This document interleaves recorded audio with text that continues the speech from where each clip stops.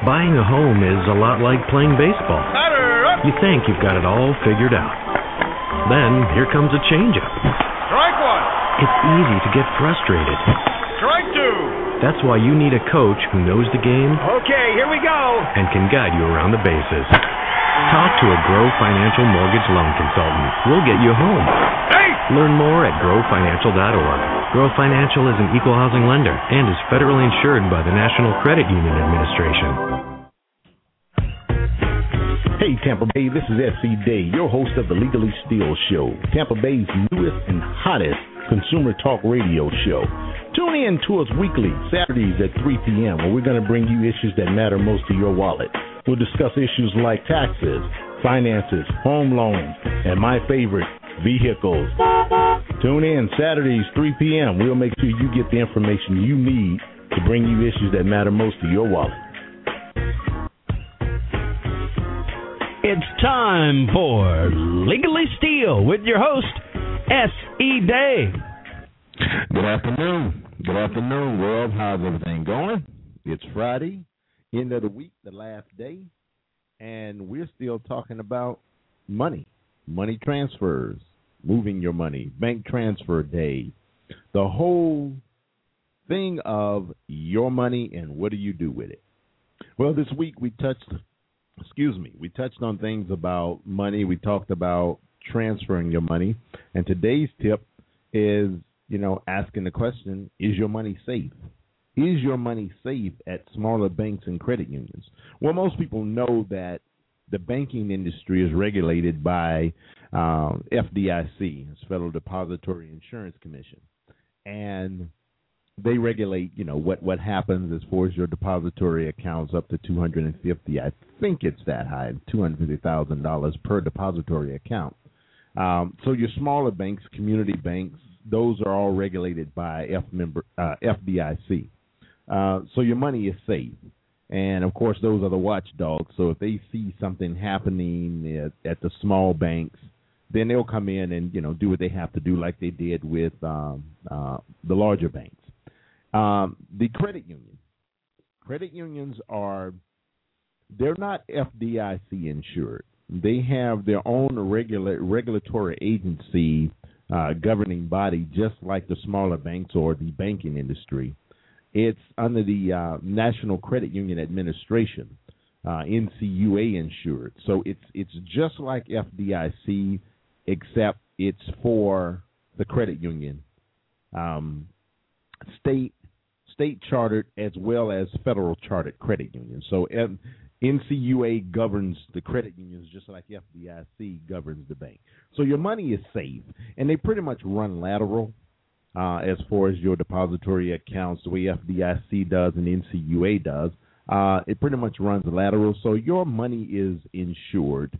If you transfer to a credit union, you don't have to worry about, the bank going belly up and you losing your money, or the credit union being absorbed by another credit union and you're losing your money. So to answer your question, yes, your money is safe. However, I do want to touch on something else. It's funny of the relationships that we create with inanimate things. And you may be saying, where's this going? Well, a lot of psychologists say that you may be upset with your bank, but you're not going to transfer. It says that, 28%, which is the highest reason for people transferring banks, have been divorces and those type of bad relationships or, unrepairable relationships are the reason that people normally change banks. About 7 to maybe 8.7% of people change banks because they're not happy with them. Well, why is that? What is that trend about? Well, I wrote about it in my last book, The Negotiating Experience, and how people develop a relationship with inanimate things and they don't want to let them go because we have, as consumers, a buying mentality. When we buy things, we make it personal. We don't purchase things. No one says, I'm going to go purchase a home. I'm going to go purchase a car. we're going to buy a car, we're going to buy a home, because it takes us that's a personal decision for us, so we make it personal when we buy. Well, it's the same thing with a bank. Are you really going to transfer your money because you're so fed up with the bank?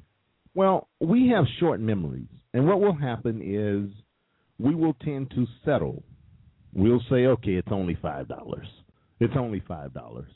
And every time you get your bill or get your bank statement, be it electronic, and you got to understand, banks understand this, businesses understand this whole psychology part of it, which is why, yes, they will push for, everybody is pushing for your electronic statement. That way you don't have to get it in the mail, you don't have to worry about that tedious piece of paper. But the other side of that psychology is when you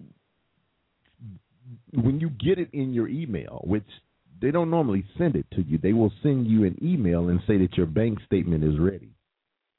You'll go and pull your bank statement, and if you know mentally how much money you have in there and how much you've taken out, you may glance at your balance, but you don't really go down line by line. The majority of us don't, and I don't care who you say you are and how many of you say you do, you don't. You just don't. So you don't go down it line for line, which means out of sight, out of mind. Banks know this. Banks know that the majority of you are not going to switch banks. Even though this Occupy Wall Street movement is going on, bank transfer day is coming up, November 5th. They know that you're not going to change. They know that you'll be fed up a little bit, but you'll say, okay, it's only $5. It's only $5. Because we do that with everything. We do it in our paychecks. We look at it and we see, okay, geez, man, they're killing me on these taxes. Okay, but I don't do anything about it. I keep doing it because they've labeled the term as inertia, which, of course, when I was growing up, I looked at inertia. It was something totally different, but they've labeled the term as inertia. It says basically consumer behavior and, in them not taking action to do something. They're just sitting still.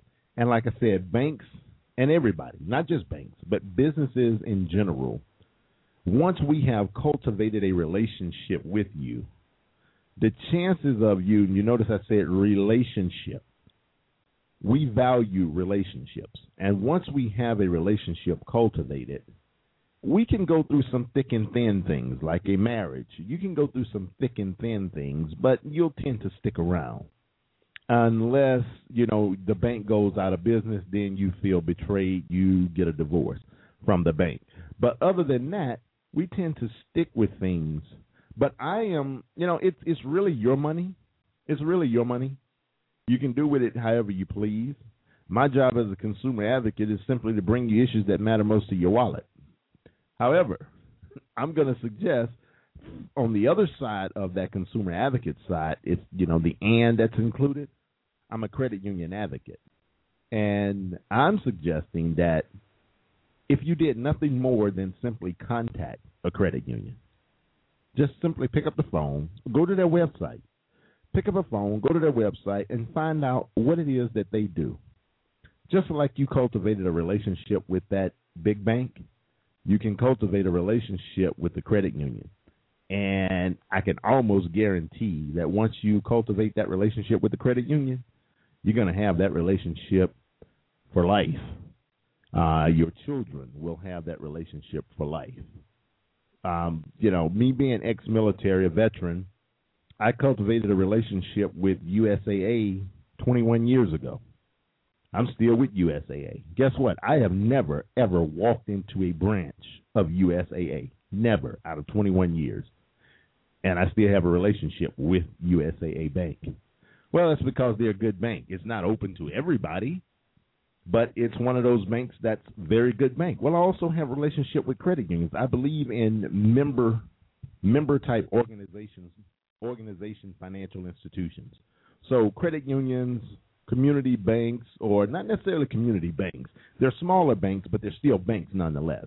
But credit unions and member organization or member financial institutions, yeah, I'm a big fan of those.